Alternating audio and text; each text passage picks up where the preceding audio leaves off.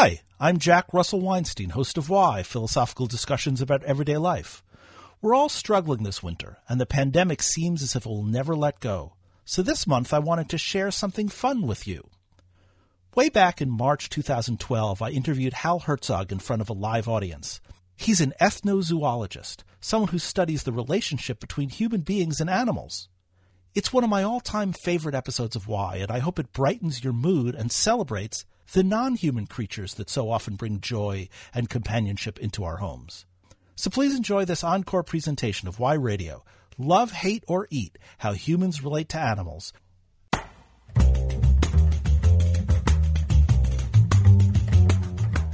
Hello everyone, I'm Jack Russell Weinstein, host of Why, philosophical discussions about everyday life.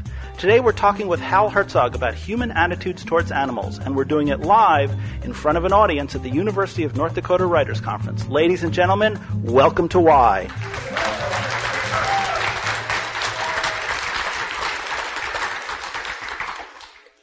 This past October, my family lost our beloved dog Mingus. The mourning process has been brutal. I still can't really talk about it. The death of a pet evokes a sadness that people either get or they don't. And it feels impossible to explain the pain to those who don't understand how intimately an animal can be a part of someone's life. Last month, we got another dog, a sweet 3-year-old border collie named Rosie. She's a rescue, so like the rest of us, she has her baggage, not the least of which is a bad case of separation anxiety. We leave the house, she shreds the drapes. We go out to eat, she craps on the floor. We go to work, she pees on our bed. So now we crate her when we're out of the house. This is a good thing. She's calmer and we don't have to watch where we step when we get home. But it also means that she's stuck in a cage for a couple of hours at a time. Dogs are den animals, but it's hard for me to enter into the relevant mindset. She likes it better in her crate when she's alone, but frankly, that seems a little neurotic to me. Here's the thing. Like most dog people, my wife and I will talk about whether Rosie is happy in our house. We'll ask whether she misses her previous owner or discuss her mood in general. But whatever those moods are, however we want to define them, they aren't human moods. We are anthropomorphizing Rosie beyond what makes sense. She may get bored, but she doesn't resent us for crating her. She may be nervous, but she's not neurotic. She may not understand the unfamiliar environment, but she's not walking around cursing her previous owner for abandoning her. She's a dog. She lives in the moment, and our job is to habituate her. Exercise, discipline, and affection, in that order. Now, all of this is what I'm supposed to say. Rationally, I understand that dogs don't experience the world as we do, but it doesn't feel that way to me. I can't help but think there's a lot more going on behind her blue eyes than just looking for cues and waiting for something to happen. I have to think this way to live with her. Is it ever possible to imagine the world from a dog's perspective? I don't know. I don't even know if we can enter into another human's. Literature, poetry, visual art, these are the best tools we have for seeing the world as someone else does. But each of these requires interpretation, and understanding comes from our own points of view. Everything else is approximation. A dog doesn't have general concepts. She doesn't know that Rosie is her name. She just hears that sound, Rosie, and responds with attention, and more of it, the person that gives her what she wants. My wife is fond of ridiculing those who claim that dogs give unconditional love. There's nothing unconditional about it, she says. They give back exactly what you give them. If you're attentive, they follow you around affectionately. If you ignore them, they follow someone else. So in the end, while the relationship between humans and dogs are reciprocal in some important way, they are still defined by the people who engage the animal. Certainly a dog's personality is relevant. Rosie is shy, some dogs are mean. But virtually all of this can be remedied with training. To anticipate today's discussion, it is we, the human beings, who decide which animals to love, which to hate, and which to eat. Animals are the canvas that we paint on. It is our own inner lives that are the subject. I will admit that to my own ears, I sound like I'm distancing myself from our new dog, treating her like a stranger instead of family. Mingus, our first dog, loved me. I won't entertain any other possibility, however childish or unscientific that may be. Thankfully, today's guest will likely tell me that even if I'm wrong, I'm far from alone in my stubbornness. In today's episode, we're going to talk about the loss of rationality that comes with human attitudes about animals. Can we be ethical about something when we're so irrational about it? Dogs and humans evolved side by side. Maybe pretending that there is love between us is itself the only rational choice. And maybe pretending that we're not pretending is the most ethical thing we can do. So let's turn to our guest. Hal Herzog is professor of psychology at Western Carolina University and the author of Some We Love, Some We Hate, Some We Eat, Why It's So Hard to Think Straight About Animals. He's an award-winning teacher and researcher and has written more than 100 articles and book chapters. Hal, thanks for joining us on Why. Jack, thanks for having me here. I'm really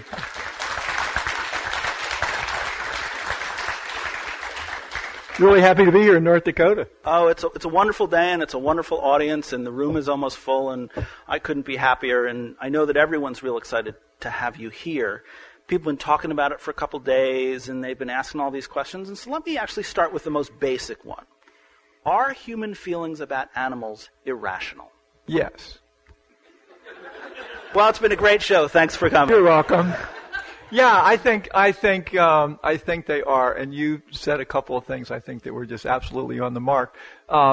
Human attitudes about animals are mostly irrational, and the phrase that I love that you used was that animals are canvas. I think that we paint on, and the theme in my book at one level is about animals, but it's at another level it's about the larger issue of rationality and human moral decision making generally. And I think the real message there is that one reason that we think strangely about animals, one reason why it's so hard to think straight about animals is it's really so hard to think straight about everything. And I just find animals an incredibly great window of looking at human nature in all its beauty and in all its insanity.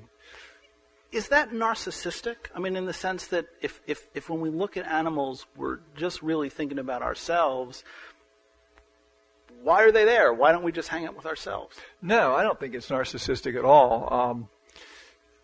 I think in some ways what we see in our relationships with animals, especially in people that care deeply about animals, is people that put so much of themselves into a creature that makes no sense from an evolutionary perspective, for example.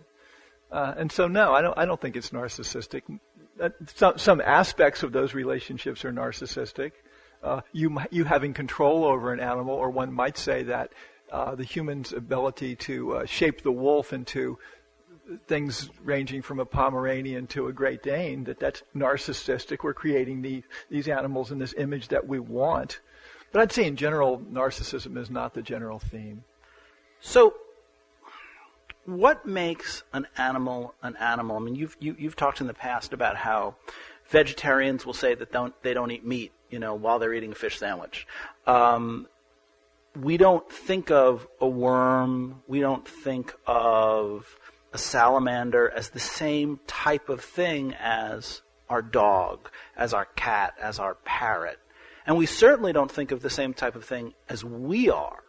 So what makes an animal other than, well, I'm not even going to, what makes an animal an animal? Well, I think that's such a great question. I mean, there's a biological definition that's relatively clear about that, but I'm more interested in the psychological definition.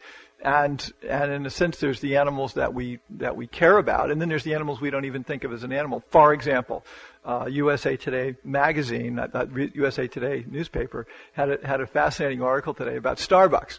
And what they're doing is they're changing the dye, the coloring that they use to flavor Starbucks coffee. Not to flavor, but to color Starbucks coffee. And they're going to a beetle, a ground-up beetle. And it turns out that the vegans of America are very upset that when you have your latte at Starbucks that you're actually going to be drinking meat. I don't think of an insect as an animal in that sense, but for a vegan, that bug is an animal worthy of consideration. I just keep thinking, how dangerous can the vegans be when they have so little protein in their system?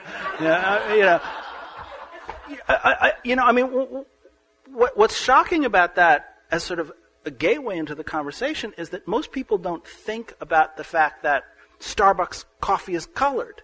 They think that, coffee is coffee, and that's the color it is. But there's clearly a color. And so if we don't even know what coffee is, how do we know what an animal is? I think that's exactly right. And my response is the same as you. I had no idea that they put stuff in coffee to make it look like coffee. And the idea that they're putting meat into it is absolutely fascinating. The thing, I think the subtext here is the animals we care about and the animals we don't care about, and why we are so concerned about others, some and not others. And some of it has to do with biological factors. For example, some Spanish scientists did a study, and they found out how much money people would give to protect certain species. And they found one of the biggest factors was the size of the animal's eyes. So animals with big eyes grab us. We see them as like us. We see them as our kids. And so one thing is that the more the animal's like us, the more that we think of it as an animal. There's that narcissism again. I mean, in the sense that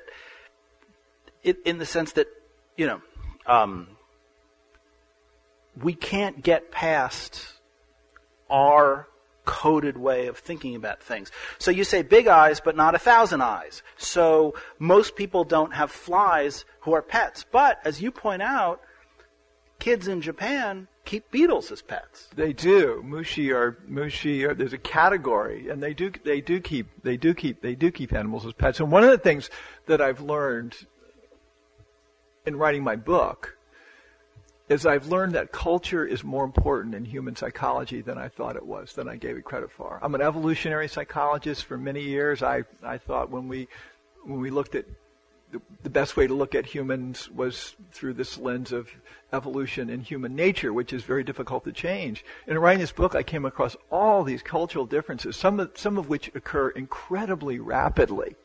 And I've changed my mind. I think human nature is much more flexible than I gave it credit for. That surprises me in part because one of the great shifts in my life was when we had a daughter, and it became fairly clear immediately that she had a personality, that she showed up with a personality, and we as parents could bring that out or try to temper it, but Adina's Adina, and Adina ain't going to be nothing but Adina. And so I would have thought that what animals showed was that we're more on the nature side in the nature-nurture divide. Yeah, and that's what surprised me is that the degree to which I changed my mind about that. So, for example, let's take something that let's take pets. The type of animal that you have, whether you have a pet, and the type of pet you have, is more determined by where you live than anything else. Pet keeping is not universal in human culture. In some cultures, the great pet is an eel that you keep in a water-filled pit by your house. In other cultures, you mentioned Japan, kids are crazy over insects. In some cultures, there's no concept of pet. There's no word for pet. Those cultures are relatively rare. So I don't buy the idea that pet keeping is universal in the same thing that for example, I was going to say meat eating. Meat eating is not completely universal, but it's common in almost every culture. Thinking about the word for pet, though, words also give us permission to think more or less about the animals that we ingest. So Americans eat beef, not cow meat. We eat pork, not pig. But Germans eat Schweinfleisch, which is pig flesh, right? And so lots of other cultures will name the animal. A friend of mine had a 4-year-old son, and this was quite a few years ago, so they were watching the first season of Survivor. And at one point in the in the show, the people on the show win a chicken. And the kid says, Mommy, why are they giving him a chicken? And she says, well, that they can eat the chicken. And he says, well, what do you mean, eat the chicken? And she says, well, it's chicken. You eat chicken all the time. It's chicken. And he goes, chicken is chicken. Mommy, why didn't you tell me? And, chicken and chicken, they sound the same and they're spelled the same, but they meant something different, right? So the language of pets, the language of meats really force us to think in a certain way, don't they? They do. And I think the meat industry is onto this. So, for example, one of the things that the meat industry has done is that they have, is this a word? Demeatified? It is now. The meat industry has demeatified chicken, for example. Now, when I was a kid, my mom would go to the store, and your mother may have too, and if they were going to have chicken, you'd go buy it as a carcass. Remember those days? And you'd go home and you would hack it up. Now, less than 10% of chicken is sold as carcasses, and the rest is sold as sort of debonified, debloodified little slivers and things, which have great names like chicken tenders. Or I have to tell you, when I go to the butcher and I make my Friday night chicken, I always ask for a whole chicken. I never ask for a chicken carcass. And so now I'm thinking, ooh, chicken carcass. Maybe I'll pass. You know? I'm willing to give you credit, because who cuts up that carcass in your house? I do. I do too. My wife will not cut up a chicken carcass, so I'm the guy that cuts up the chicken carcass, which I don't mind a bit. And at least you have the sense that that was a creature at one time, and we've sort of gotten away from that. But carcass. I mean, just listen to that word, carcass. I mean, now I am experiencing Rosie's experience. Rosie, carcass, right? It's an onomatopoeia. It sounds like not what it is, but what it becomes in your mouth. And there is that transformation between the animal that even the animal body that you have and the thing that it becomes when you chew it, when you rip it apart, when, we used to, when our daughter was first learning to eat pieces of meat, which we taught her how to do, and we'd say, just eat it like Mingus, go, and rip it off the bone, and she got that. Right? But we don't swallow the meat in those chunks. We masticate it. And so in some sense we're doing linguistically what we're doing with our teeth and our mouths to the stuff before we can digest it. I love that. I think that's great. The other word I like is flesh. Flesh is a good word. But I use the word flesh. Yeah. I use the word flesh. When you're writing a book, you don't want to use the same word over and over again. So I randomly throw in flesh whenever I want to sort of get readers' attention. But flesh can also be erotic, and there's this whole category of things that part of the segue that we don't do with our pets, right? And you and I were having a conversation before the show about bestiality. There's also a conversation in your book about the fact that while there are cultures that eat dogs, they separate the pet dogs from the meat dogs, yes. And after your pet is dead, you don't celebrate by eating your pet. And so the word flesh connects the animal to our sensuality, our eroticism, our physicality, whereas carcass separates the live from the dead, the victor from the loser. I agree.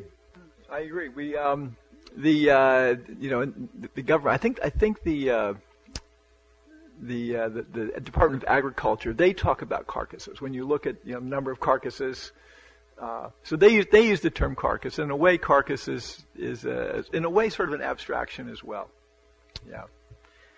All right. So let's go back to what an animal is and what a pet is, and talk about the way that we create the pets that we want. You talked about the big eyes and the breeding, but is it weird that I always thought of purebred dogs as racist, as a sort of throwback to the notion that purity is good and that mixing the races and mixing the idea that types of people is bad, and that there's something just inherently, and I'm sorry to all of the dog show people in the audience at home or in the room, but isn't there something, odd about creating the dog master race?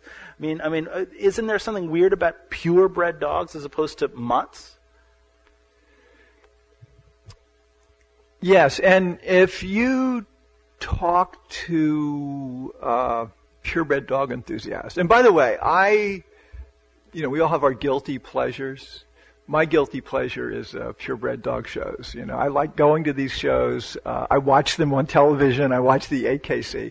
And it seems to me that there's almost nowhere do you see the twisted, complicated human relationship with nature is in a purebred dog show.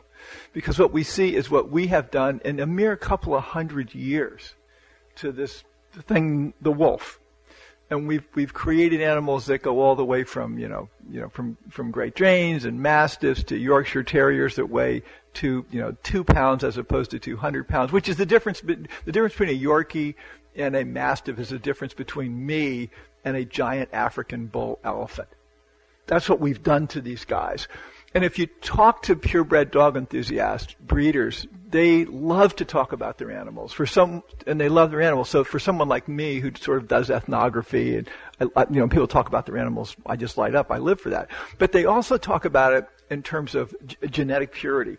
And what they are after, what purebred dog enthusiasts tell me, is that they're after the perfect dog. And they say they're never going to breed it. There's never been a perfect dog. But they have this sort of platonic ideal in their head. They would consider that racist. But in your sense, it does sound racist. The language sounds racist. In the sense because what they are going after is an ideal which is achieved through eugenics. And that's what dog breeding is. It's a form of eugenics. And what's really strange about that is that the standard example of eugenics and master race that we have has a weird twist. You talk in your book about how the Nazi government had the strongest animal protection laws pretty much in history, and that that it was a crime to do all of these things, and so while they were massacring millions of people, they were protecting the smallest of animals. To me, that's one of all the ironies that I point out in my book, and of all the ironies that I read about in reaching it. To me, one of the greatest ironies is the Nazi animal protection movement. And Hitler was a vegetarian, although some animal rights activists disagree with that. The evidence shows that he was a vegetarian. Much of the Nazi high hierarchy loved animals. I think it was Himmler, it might have been Goebbels, I'm not sure, said at one point, one of history's great ironic statements, if someone is mean to an animal, I will throw them in a concentration camp. They had laws governing the humane slaughter of lobsters in German restaurants. They had anti-vivisection laws that was against the law. They had this thing with the HBO series Luck. They had they were the first country to have laws regulating the use of animals in movies. And here's the greatest of ironies. The greatest of ironies is that in 1942, the Nazis said the Jews could not own pets. And so they confiscated the pets of the Jews. And the pets of the Jews, they had to do something with them, so they killed them. But they killed them according to the Nazi Humane Slaughter Act. So they killed the dogs and the cats of the Jews humanely. At the same time, they were putting the Jews themselves in concentration camps. So that to me is staggering.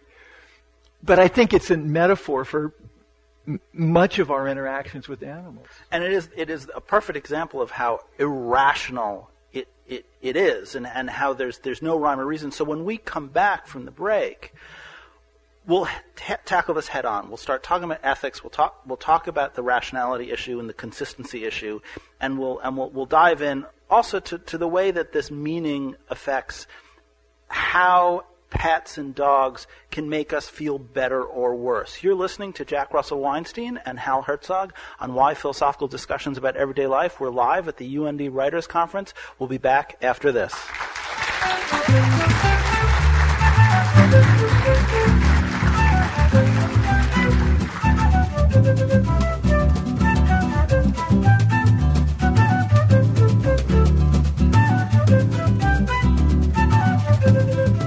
The Institute for Philosophy and Public Life bridges the gap between academic philosophy and the general public. Its mission is to cultivate discussion between philosophy professionals and others who have an interest in the subject, regardless of experience or credentials. Visit us on the web at philosophyandpubliclife.org. The Institute for Philosophy and Public Life, because there is no ivory tower.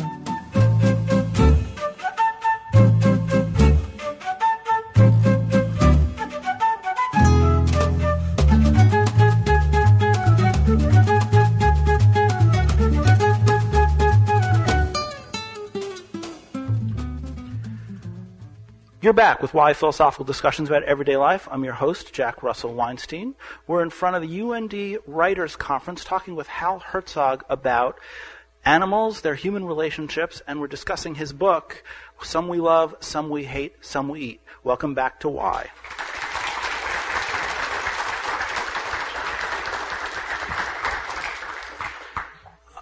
About 6 months ago, I went to the Bronx Zoo with my daughter, with my whole family, and we were talking about animals that we're afraid of. And she asked me, what animal are you afraid of? And I couldn't think of any. I didn't want to encounter a deadly snake or a wolf on my walk home, but there was nothing that terrified me. There was nothing that drove me insane at night when I was afraid of random things. And so then we're walking around and we go into one of the dark places, and there is this, I think it was a dwarf crocodile. And a dwarf crocodile was, 3 feet long, maybe 4 feet long, and had teeth the size of its head.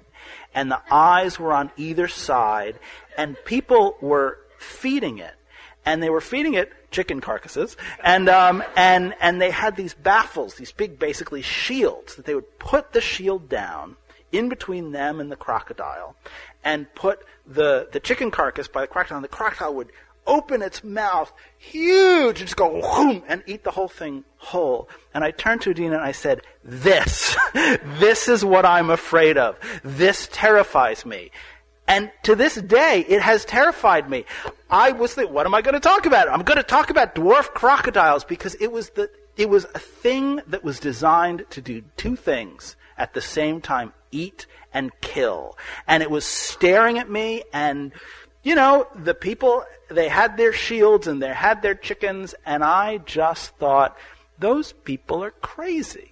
Those people are crazy. And even though there was a big piece of glass between us and the crocodile, and even though there was no way that it was any danger, I was very, very happy when Adina and I left, because those things were terrifying. Now, at the same time, Hal, you talk about the fact that our fear of animals is so irrational that we're basically afraid of the wrong animals, that most people are afraid of snakes when most people are injured by dogs.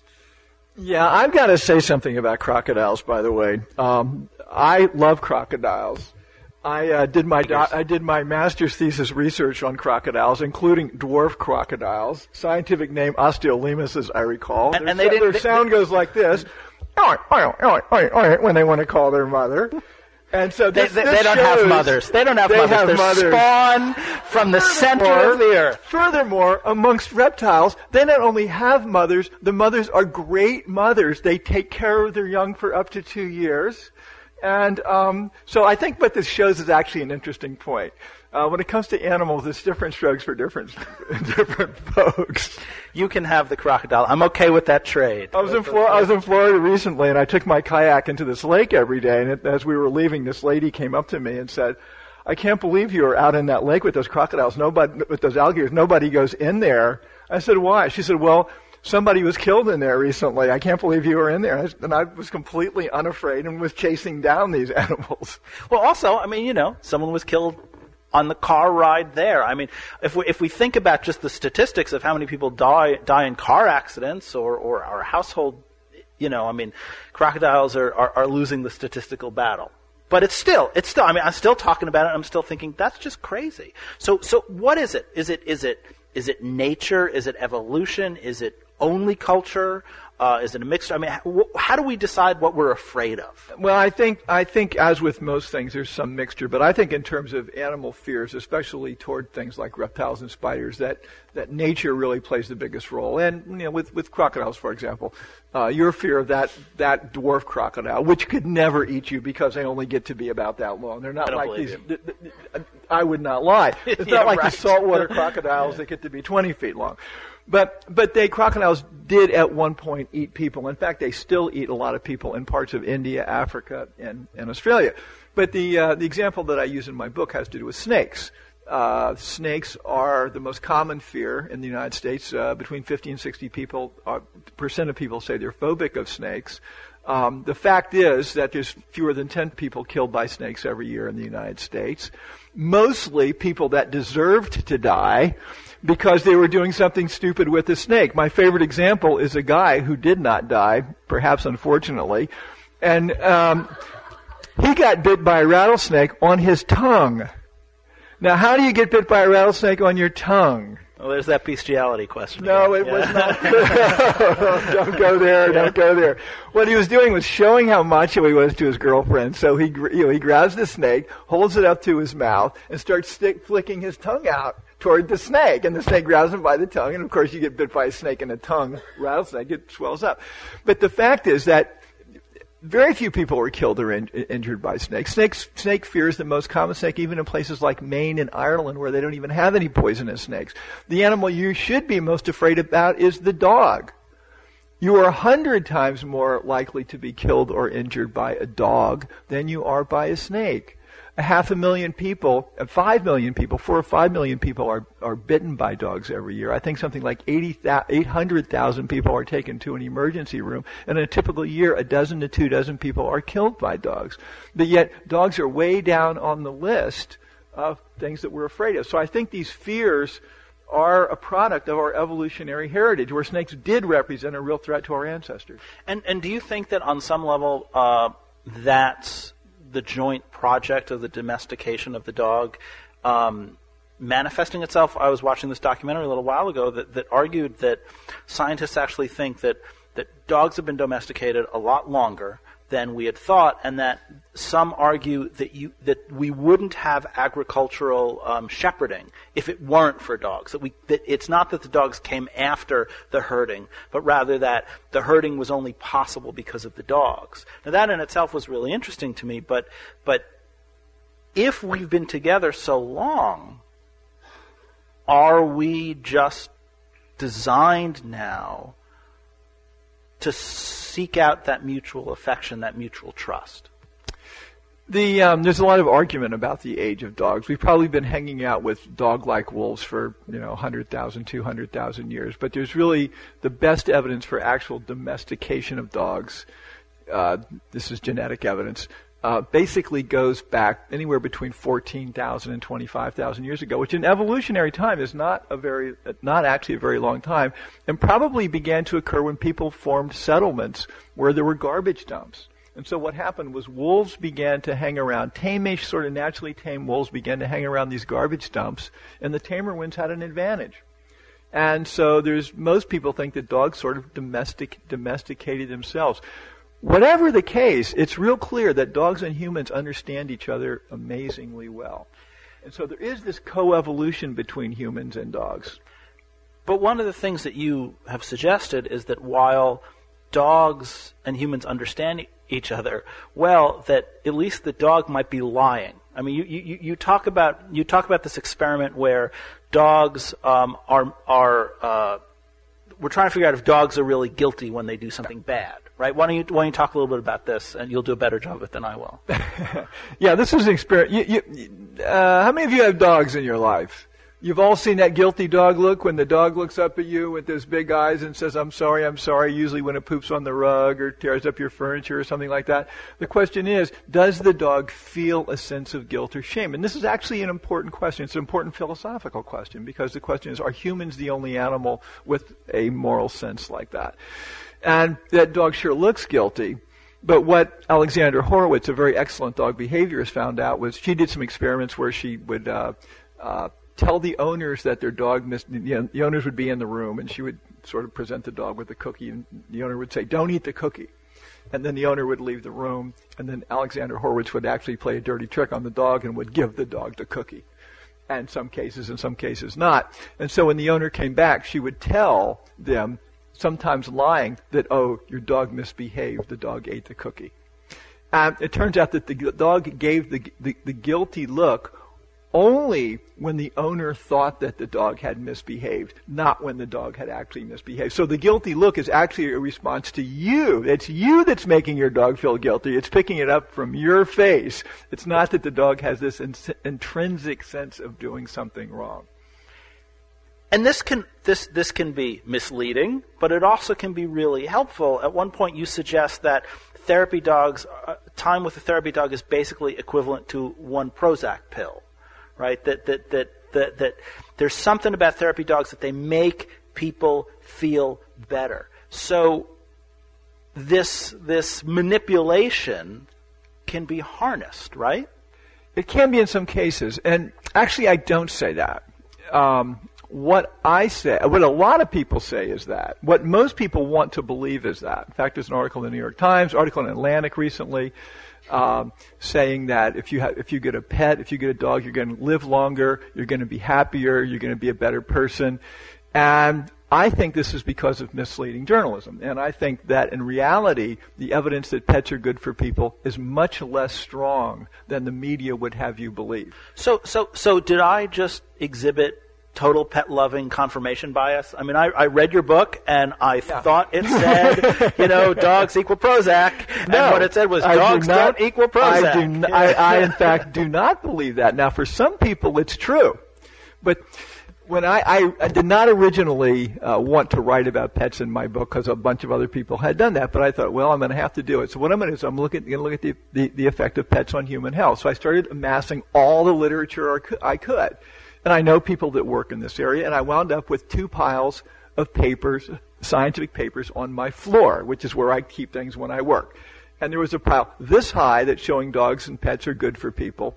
And the thing that was surprising is that the pile showing either no effect or that pet owners were worse off kept getting bigger and bigger and bigger and bigger and bigger, and finally equaled the other pile. But you never hear about those studies. You never hear about those studies because they're not reported in the media.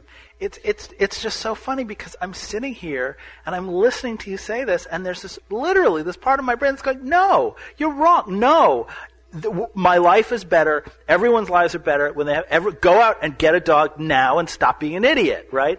And so there is this morality play, this really shallow, poorly written morality play in my head right now, just listening to that and saying, how can the study, this is just, something's wrong. Okay, let me, well, first of all, you should see my hate mail. And you should see my hate mail when I talk about this. Pointy-headed college professor doesn't know what he's talking about yet again. But let me give 2 examples from my book. In one case, I describe a woman whose, I think, genuinely her life was saved by her cat. Her husband died. This cat filled a void in her life, and I saw it in my own parents. I next describe a couple that I interviewed about their dogs that they got, and it turned out to be a nightmare. To make a long and fascinating story short, after an hour's worth of interviews, I said, well, they couldn't have friends over anymore because the dogs are wrecking their house. They argued about what to do with the dogs constantly. And at one point I said, well, this must make it sort of tough on your marriage, right? And they looked at each other and they said, and there was this long pause, and they said, well, we're in counseling now. And then 2 weeks later, I got a message from the woman saying that they had decided to get divorced. The dogs were the major cause of the divorce. The other thing that you never hear about, for example, your doctor tells you you're depressed. Let's say you're an old person. Your doctor tells you you're depressed. What you should do is go out and get a dog instead of Prozac. What the doctor didn't tell you is that 85,000 people a year, mostly old people, are taken to hospital emergency rooms by tripping over their dogs. Now, if you had a drug that caused 85,000 people to fall and go over to the emergency room, that drug would be taken off the market. Don't you think? And I'm not making up these statistics. But by the way, I'm a pet owner myself. I'm a pet owner. I like pets. The analytic philosopher in me is but that doesn't count. I can invent a way around that. But it's the right dog that's good for you. Let's take a second. We'll come back to this. We do have a question from the audience. I was just going to ask if a dog is a chicken, how do chicken handlers, you write about cockfighters, and instantly I wanted to ask how you got around to coming up with a brilliant idea to put a dead rooster from a cockfight to an autopsy. That was quite clever. But the idea that if a dog is good for an owner and makes the owner feel good or adds years or Prozac to that dog owner's life, do chickens, to cockers, as you call them in your book, do they provide value? And or just are they something that one brags about the same way you brag about your kid as my kid's on the A honor roll at Phoenix Elementary? I studied. I spent a couple of years studying rooster fighters, and the relationships between the rooster fighters and their chickens was incredibly complicated. And even after 2 years, I'm not completely sure I understood it. These guys, at some level, love their chickens. They have enormous respect for them. And by the way, game chickens are absolutely gorgeous animals. They're absolutely beautiful. And they strut around and they look proud and they're brave and they have all these attributes. And these are all admired by these rooster fighters. However, the relationship with them, sometimes they actually name them, but not usually. The relationships they have with them are so strange because they have a 50-50 chance of dying any Saturday night. And once they're dead, it's like they just toss them in a pile. And it's just like that. It just switches like that. So it's a very, very complicated relationship. They're not considered pets. Now, let's say you have one that wins 6 times. Now, it's got a chance of dying every time it fights. So 6-time winner is pretty rare. You're probably going to stop fighting that rooster, and you're probably going to let it, you're going to put it out the pasture like a thoroughbred horse, and you're going to let it mess with the hens all the time because that's your new brood cock. And those guys have real special status, and they get sort of attached to them. But it's not the sort of attachment that they would have toward their dogs. It's something that I never could quite understand. And I would talk to these guys about it, and I never saw one chicken fighter told me that when one of his roosters died, he would cry. But I didn't. First of all, I didn't believe him because this is a pretty macho atmosphere. And second of all, I never saw anybody express any regret about the death of one of their roosters. It's just part of the game that they're playing. And we can come back to this because they don't have the big eyes. So I mean, is a chicken something just to think about? And we'll come back to it in a second. Is the chicken just semiotically just so different from the kind of animals that we want that maybe you can't have that same relationship? No, I don't think so. I think there are some people that keep chickens, and they have. I've got friends that keep chickens, and that they are their pets. There are lots of people that keep birds for pets and have very deep relationship with it. Read Irene Pepperberg's book about her parrot Alex. Incredibly deep relationship there. So I don't think inherently there's something about a chicken. I kept chickens as pets. I kept I never fought these chickens, but I had game chickens around my house because I just thought they were so beautiful, and but I didn't really consider them pets. We have another question from the audience. Yeah, I actually wondered if you could maybe speak to maybe animal rights in a legal sense with the SeaWorld case that was decided in February, kind of bringing that issue to the forefront of American consciousness in a way that it hasn't really been before.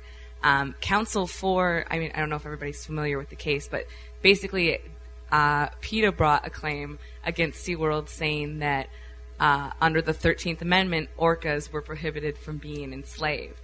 And basically said that because they could suffer the prohibitive effect of being enslaved, that they should be protected. And it was dismissed, although the effort was applauded by the judge. So I was wondering if you could just speak to your opinion on that. Happily.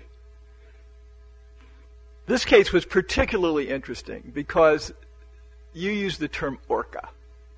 What did they used to call those guys? Killer whales. Now, it turned out one of those orcas was a guy named Titicaum, who was a killer whale. He had killed 3 people. And it was Titicaum who in 2010 actually drowned his owner, Dawn, I've forgotten her last name, in front of a crowd of tourists. So he had killed, that orca had actually killed 3 people. So if we're going to call that guy a person, it strikes me as we might consider him a serial killer. So it's sort of a mixed bag. I was actually at a conference on law and animal rights recently, and that case came up. And some of you may have watched a TV show, Harry's Law, which actually did a really interesting one recently on should apes be considered persons. This gets to the notion of what is a person and should certain animals be considered persons. And the judge in this case, as in the Harry's Law case, as in every case, decided, I think correctly, that animals are not persons. Now, what PETA argued was that this is the 14th Amendment? 13th Amendment doesn't use the word person. And so that's why they couched it in terms of slaves. But I think the judge made the correct decision in terms of law. The problem is that the term personhood has become so incredibly broadened that IBM is now a person. Corporations are now a person. And I don't know about the law here, but there's a constitutional amendment on deck, which most of the Republican candidates have endorsed, to consider a fertilized egg a person, which has huge implications for things like birth control. So I thought the judge in that case basically made the right decision in terms of personhood, although I do not support keeping whales in captivity like that. This is interesting because our June show is actually going to be with someone who is going to argue that corporations should be considered persons.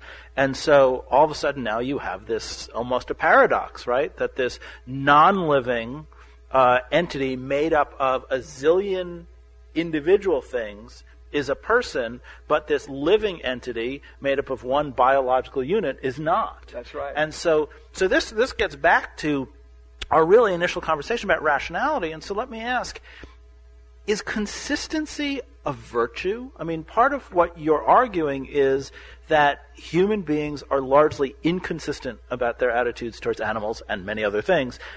Is consistency a virtue, or is consistency just, whatever? That really gets to the heart of the matter, and that's something that I have struggled with over and over. And it's the thing that sort of separates me from philosophers, I think. I think consistency is a virtue, sort of, but I think it can also get you in a lot of trouble. And we see this in philosophers, and we see it.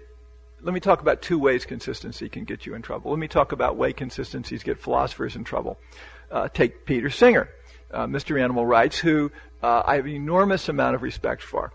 So Singer argues that that good is defined in terms of pleasure. Well, he uses that logic because he's very logical, as philosophers tend to be, and he concludes, number one, that it just might be okay if you have a defective child to euthanize that child if the mother can then have another child that's going to be healthy and have a better, happier life. Singer also concludes, he didn't sort of absolutely say this, but he sort of implied this in a book review, that it just might be okay for you to have sex with your dog if you both find the relationship enjoyable, because you're increasing the sum total of pleasure. But that's in violation of our moral intuition. Logic got a woman named Joan Dunahere to conclude that a spider has as much right to life as a human being, and that the real tragedy of 9/11 was the death of 35 million chickens that day. The other thing is that consistency can be morally paralyzing in the context of animal rights. That consistency can mean that you spend your whole life worrying about things like wearing these leather shoes that you really like. Or that, is it moral to, what should you do about the termites that are eating your house down? And Joan Dunahere says that termites have as much right to life as much right to your house as you do. So I think that consistency can pose a heavy, heavy, heavy moral burden sometimes. Another question from the audience. Yeah, this might seem a little tangential, but I found where it fits in now. So children 2, 3, 4 years of age don't know anything about court decisions or legislative action, but if you ask a child of that age, preferably in front of their mother, say, Susie, is your mom a plant or an animal? Invariably, they'll say, after some considerable thinking, you can see them thinking, they'll say, she's a plant. And I've tested it in all kinds of areas in the United States only, and I'm wondering if, because of your cultural understandings, are we just enculturated in America to automatically deny our animality, or do you think there are some cultures where that wouldn't be the answer that the child would give?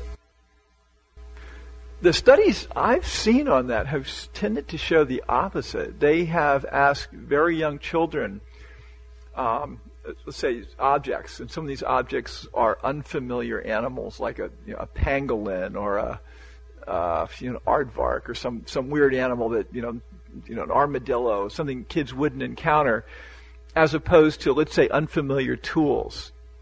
And they asked the kid, okay, ask any question you want to about that thing. And it turns out that kids ask different questions about animals than they do about tools. So that they are, in fact, able to identify animate creatures from an incredibly early age. So they're more likely, if you show them a picture of a pangolin, they're more likely to say, well, what does it eat? How does it move? And for a tool, they'll say things like, what is it used for? So my impression, and there's a substantial literature on this, that little kids do seem to be able to identify biological animate creatures that they're unfamiliar with, in contrast to inanimate things. So let's pull this thread and let's talk about the role of natural inclinations. You've said that you're inclined to think that human beings are natural meat eaters, but that doesn't necessarily make it right that they eat meat. There are lots of people who will argue from nature's perspective that we should or that we shouldn't. What is the connection between nature and our attitudes, and does the fact that some of this is natural bring us to any ethical conclusions? So there's a long debate in the history of philosophy about how you can't derive an ought from an is, and what this means is that you can't derive an ethical conclusion from a fact of the world. It just doesn't work logically. Now, there's debate about that, but yet, if people are naturally meat eaters, and if people naturally recognize animals, and if there is some sort of natural relationship, doesn't that necessitate some sort of connection, obligation, self-identification? Doesn't something follow from that? I think we have to be really careful, and I of course get into lots of arguments, and I've had lots of discussions about people about meat, and what we're talking about here is what's sometimes called the naturalistic fallacy in philosophy, or ises and oughts, confusing ises and oughts. And I tend to side with the philosophers on this. Just because something is natural, I don't think it makes it right. Right, because I think, for example, this is a very unpopular view in circles, because I'm enough of an evolutionary psychologist to think that rape as a sexual strategy is natural. I know that's not very PC, but I think it is. But that doesn't make it morally right. Animals do lots of things. I think poison ivy is natural. Death is natural. That doesn't make those things right. War, if anything, is probably natural. It doesn't make it right. I think the same applies to meat eating. And I think the thing that this question came up at the panel yesterday, what separates us from animals? And for me, it's the ability to think things out and to overcome our natural inclination. So in the movie The African Queen, Katharine Hepburn looks at Humphrey Bogart and she says, nature, Mr. McNutt, is what we are here to overcome. And so we're the only species, not the chimpanzee, not the elephant, not the dolphin. We're the only species that even has the remote possibility of doing the right thing, even though the right thing might not be the natural thing. We're also the only species that has pets. And so there's something there that might consider that perhaps naturally our job is to overcome this attitude. So then do you think that vegetarianism is a rational response to an ethical need, or do you think that vegetarianism is just as arbitrary or irrational as all the other ethical positions that we've been flitting about today? Well, first of all, let's distinguish me as a person who likes to eat meat and me, the guy with the brain that can think these things out, because they're two different things. I'm a meat eater and I don't feel guilty about it. So let's just get that out of the way, and I will flip into my other gear. I think the defense for eating animals is the argument against eating animals is really strong. And I think it's strong on environmental grounds, I think it's strong on health grounds, and I think it's strong on moral grounds. That being said, I still eat meat. So, I'm the world's worst hypocrite when it comes to this stuff. But I do. So I do think that vegetarianism is a logical way to go. What's interesting to me is how few vegetarians there are. And I think that this is just like that pet thing. You read in the paper that everybody's foregoing meat and stuff like that. It's totally untrue. 95% of Americans eat meat regularly. 60% of vegetarians, with the little quote marks around them. Thank you. Yeah, sure.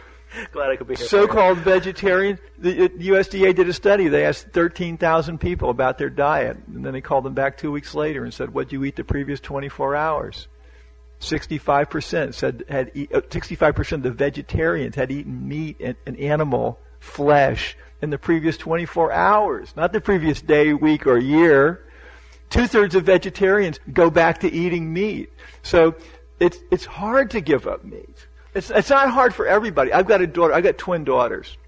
So there's sort of a nice natural experiment. God bless me with a natural experiment, I've got twin daughters. They're fraternal twin daughters. One of my daughters, Katie, decided when she was 12 she was going to be a vegetarian. And we thought, oh, great. This is a phase. This will last. Well, she's 29 now. She still is a vegetarian. And her sister ate whale in Japan and bugs in Thailand, So some people can forego flesh easily, and I think there's a genetic component.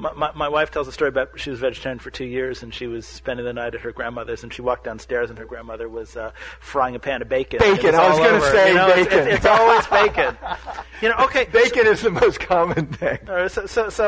So this is a two-part question, and the second part, which is the more important part, may be above both of our pay grades. But does this, part one, does all of this stuff make you or us hypocrites because the logical argument is for one thing and our behavior is the other? But the deeper and more difficult question is, are we obligated to follow through on what logic tells us to do? Okay. Why are we governed by the logical argument, especially as any philosopher will tell you, we can make logic, we can rip apart any argument if you give us enough logical room. That's right. First question, say it again. Are we hypocrites? Is inconsistency the same as hypocrite? I don't like the term, but the short answer is yes. And that John Haidt, the psychologist / philosopher, says that we are all hypocrites. Some people are not. A few people are not. I've interviewed them. Half of them are really happy. Half of them are miserable because of the efforts that they have to go to live a morally pure life. And I have a thing that I call the activist paradox, which is that the clearer your moral vision, the harder it is for you to get through the day. The question about philosophers. Read it again. Read the question again. Well, the question I was just asking is, are we obligated to follow the logic through, to act on the logic? This is what I've learned. This is why philosophers hate me. Is that I think philosophers are space aliens. I think philosophers are a different breed of cat, and that they do think logically. Now equally smart philosophers can come to, because they're so damn smart, they can weasel around an argument. They can shuck and jive and turn your head around and get you to any place they want you to get to. I'm convinced of that. I've made a career out of it. You've made a career of it. But I think philosophers do take these issues seriously, where most people don't. And the thing that's interesting to me is I've talked to a lot of animal activists, and I know something. I know more than the average person about animal rights philosophy. I know more than most animal activists about animal rights philosophy. And I would talk to animal rights activists about, all right, let's talk about the differences between Singer and Reagan, deontological versus utilitarian views. And most of them don't have a clue about that stuff. They don't care about that stuff. So I think philosophers are sort of a different breed when it comes to logic and consistency. I was at a wedding once, and I asked a priest if Augustine's proofs for if the proofs for the existence of God had any effect on his life, and he just didn't want to talk to me for the rest of the day. But the alien from another planet thing. I mean, philosophers hold that position in part to try to find that objectivity, to try to step out of that hypocrisy and that inconsistency, although whether it works is another question. So we actually got a question on the internet in advance before the show from Mark in Grand Forks, and And Mark asked, he said that as he was a child, he always imagined aliens coming down and wanting to eat him. And he said, no, you can't eat me. And they said, well, why not? Yeah. You eat meat. And so this when we talk about aliens, not only are we sort of looking for objectivity, we're also, in a sense, we're distancing ourselves from the animal question. Here's a bizarre question, and then you can answer the question I actually asked. Are aliens animals? Yes, they are, and I know the answer to that. I can say for certain this is true, and I once did a research project, probably one of the most fun ones I ever did. And we did it on the treatment of animals in the tabloid press, like the National Enquirer or the World Weekly News. This is when the tabloid press was all over the place. And we had to decide whether certain things were animals. And one was space aliens to include in our database. And so we found an article where a space alien had come to Earth and impregnated a human female, and she gave birth to a litter of puppies. So to me, that showed that space aliens do have the genetic... They are animals, yes. Yes. Which is ironic. Okay, so we've solved that. It's ironic because the restaurant chain called Space Aliens, they don't serve vegetable, animal, or mineral. I don't know what that food is, but so the vegetarians, they have trouble being consistent. The rest of us have trouble being consistent. You call the average person the troubled middle, the person who isn't on one end of the spectrum or the other, but who is really dealing with the fact that sometimes they're going to do things that are inconsistent, and they have to live with that. What is this? Is this the nature of the human condition? Or can we not live a life according to our visions? What's going on there? Okay, well, I think probably most people are not in the troubled middle because they don't bother to think about these things very deeply. And one reason why I tried to write my book is I wanted to get people to think about these things. So I was recruiting for the troubled middle. And one of the disappointments, I get letters from people that have written my book, and they say they enjoyed it and stuff like that. But they said, well, you didn't tell me how to live. You didn't give me the answers to these big questions. It's like, yeah, well, I don't have the answers. If the answers were easy, you wouldn't need me to tell you. But if I can get people to think about these issues in a deeper way, I feel like I've done my job. And I'm in the troubled middle because I am conflicted about eating meat. I am conflicted about animal research. I am conflicted about, there's some things I'm not conflicted about. Cockfighting, I'm not conflicted about cockfighting. It's immoral. We shouldn't have it. We shouldn't have factory farms. I'm becoming more and more convinced that we shouldn't have thoroughbred racehorsing. I want to interrupt you for just a second because this brings up, as you talk about the conflicted nature, I want you to talk a little bit about the comparison that you make when you argue that any factory farm chicken would choose to be a rooster in a cockfight, because this is I think a perfect illustration of the kind of conflict that you want people to experience. One of the biggest surprises in my book, I have a chapter on chickens, and my doctoral dissertation was on chickens, and it was on cockfighting. I inadvertently stumbled into this world around me. I was living in western North Carolina, started hanging out with these rooster fighters, shifted my topic from animal behavior to the moral worlds of cockfighters. And the thing that I found about cockfighters that was so interesting is just how boring they were. They were just like everybody else in that community, except they had this one little weird thing. They went out Saturday night and they fought roosters. And I looked at their justifications for it, and I basically in the book I talk about how they construct a moral world that makes this sense, where this makes sense. And then I started thinking more and more about chickens, and I also in the same chapter I describe what it's like to be an industrial chicken. And I basically conclude that the suffering, that the life of a gamecock, which lasts on average 2 years, in which you're treated like a pro athlete, in which you eat better than a lot of people, and yes, you die in a fight that lasts anywhere from a matter of seconds to up to an hour, that life is vastly better than the McDonald's chicken that you ate on the way to the rooster fight. And what I do is I discuss the life of a Cobb 500, which is the McDonald's chicken. 42 days living in pain and squalor caused by the genetic breeding of chicken meat for large breasts. These animals can hardly even stand up. It's a miserable, miserable life. But if you ask the average person, about, what do you think about cockfighting? It's like, oh no, it's awful, it's brutal, it's disgusting, blah, blah, blah, blah, blah. On the other hand, the life of a broiler chicken doesn't get anywhere nearly. So it's basically, as I put it otherwise, it's the cruelties we condemn versus the cruelties we condone. We like meat, and we like meat cheap. And when Peter Singer wrote Animal Liberation, the United States, 3 billion animals were killed a year for our dining pleasure. Now, years after the publication of Animal Liberation, we eat 10 billion animals. Almost all of those are chickens. So the animal rights movement, in terms of getting people to stop eating animals, has been a colossal failure. If anything, I think you could blame animal rights. I shouldn't say this, but you could blame animal protectionists for the fact that we're killing more animals.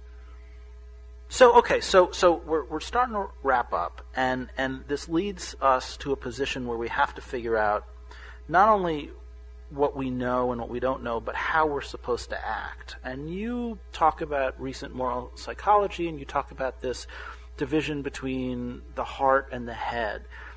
Do we follow the logic? Do we follow the head? Do we pursue the arguments and act as Plato would want us to act on the reason that makes us human beings, or do we follow our moral sentiments and our human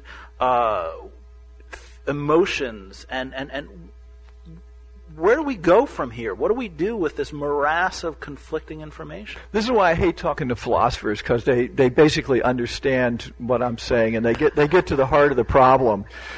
This is what happened when I was working on my book. My book ended on this terribly bleak note. I had concluded that you can't trust logic. Philosophers lead you astray. But that you can't trust your heart either, because the human heart told people for centuries that slavery was okay. The human heart tells us that smile on the dolphin at SeaWorld, that dolphin is happy living its life swimming circles in this dolphin Guantanamo Bay, equivalent of Guantanamo Bay imprisonment. So you can't trust your heart and you can't trust your head. What can you trust? And that's how I ended my book. I was like, God, this sucks. You can't, no reason to live, no reason to get up in the morning. And I had to come up with an ending. My editor said, my publisher said, listen, man, you got to end this book some way nice. And so after thinking about it, I decided to end it on what philosophers called virtue ethics. Could I go out and find a couple of people and describe their lives that I thought that had made good arrangements? And I focus on two people. One was a guy named Michael Mountain, who was a president of a group things called Best Friends Animal Society that you might know, and it's where the Michael Vick pit bulls are. And I went out to Kanab, Utah, and I studied a guy that runs a $35 million operation, full-time animal activist. That animals are his life, and how he works that out. He's a vegan. He doesn't kill the ants in his kitchen. And then I met a woman. I met both these people in bars. Met him in a bar in a Sheraton hotel at an animal rights meeting. The other one I met at this little funky beach resort in South Carolina, and she's a hairdresser, a woman named Judy Muzzy, and her thing is saving sea turtles. And she didn't care about animal rights arguments and stuff like that, but she gets up at 5 o'clock in the morning every morning and goes and combs the beach and digs up turtle nests. She works with the state and saves sea turtles. And I spent a couple of days with her doing that. And so I thought these people in some ways are opposite, but in some ways they're the same. They care deeply about animals, but they were doing things in their own way to make the world a better place. And they were people that I admired. So it seems to me that one way we can look for guidance is to look in our own hearts, which is sometimes fallible, but to try and identify people who we admire and use them as sort of moral models. That's not a completely intellectually satisfying idea, but it's the best I could do. It's also the answer that Aristotle came up with. It's the answer that Aristotle gave us to find that balance between what he called intellectual virtue and moral virtue, knowing what the right thing is to do, and doing the right thing. And how we become morally virtuous and how we become intellectually virtuous is by looking at the virtuous people in the community and copying them until it becomes our own nature. So at minimum, you're in very good company. Thanks. And with that, I think this is a really wonderful moment to end the conversation. Hal, thank you so much for joining us. I have so much enjoyed being here, and I've so much enjoyed being on the show. And to our audience, thank you so much for joining us. We will be back in just a minute to do a wrap-up. You've been listening to Hal Herzog and Jack Russell Weinstein on Why, Philosophical Discussions About Everyday Life, live at the University of North Dakota Writers' Conference.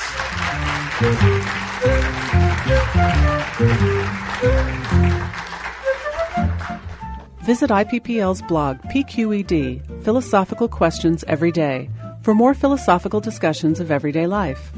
Comment on the entries and share your points of view with an ever-growing community of professional and amateur philosophers. You can access the blog and view more information on our schedule, our broadcasts, and the Y Radio store at www.philosophyinpubliclife.org.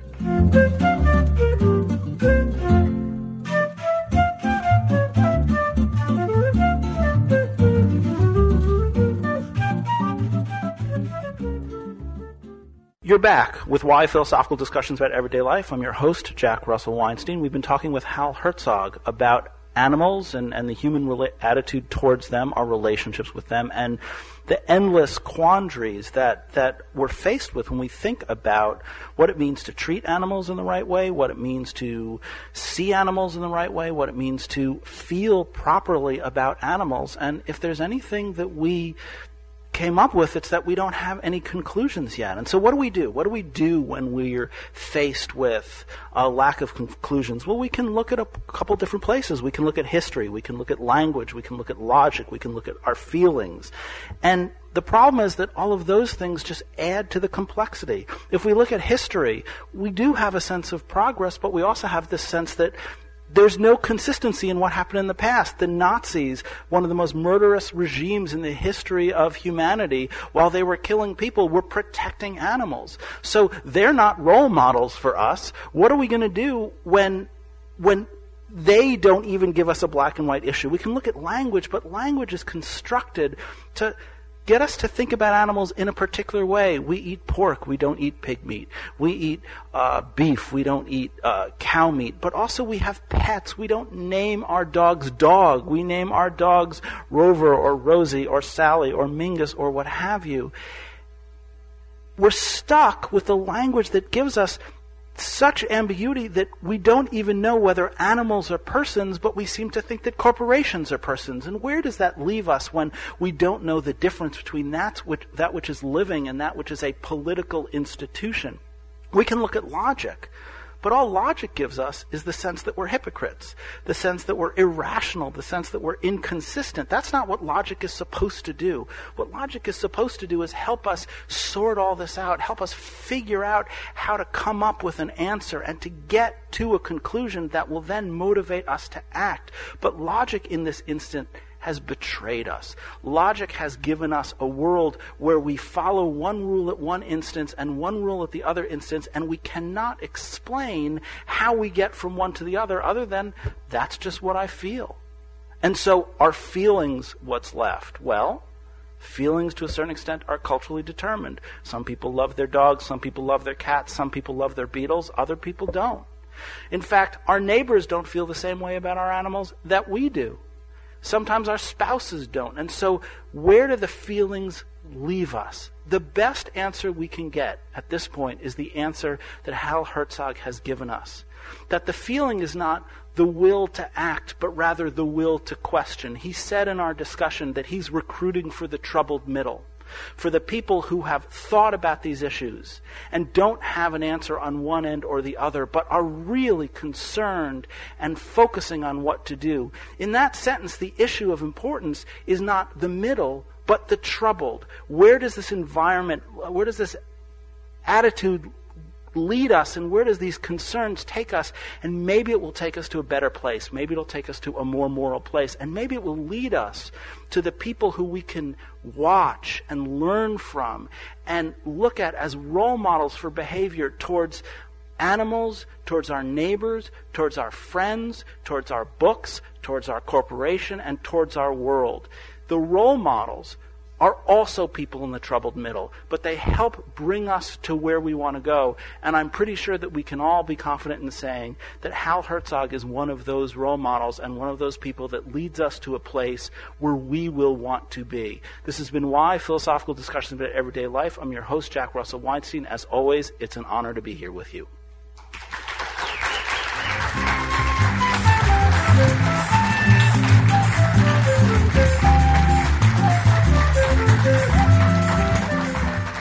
Why is funded by the Institute for Philosophy and Public Life, Prairie Public Broadcasting, and the University of North Dakota's College of Arts and Sciences and Division of Research and Economic Development. Skip Wood is our studio engineer. The music is written and performed by Mark Weinstein and can be found on his album Lua y Sol. For more of his music, visit jazzfluteweinstein.com or myspace.com/Mark Weinstein. Philosophy is everywhere you make it, and we hope we've inspired you with our discussion today. Remember, as we say at the Institute, there is no ivory tower.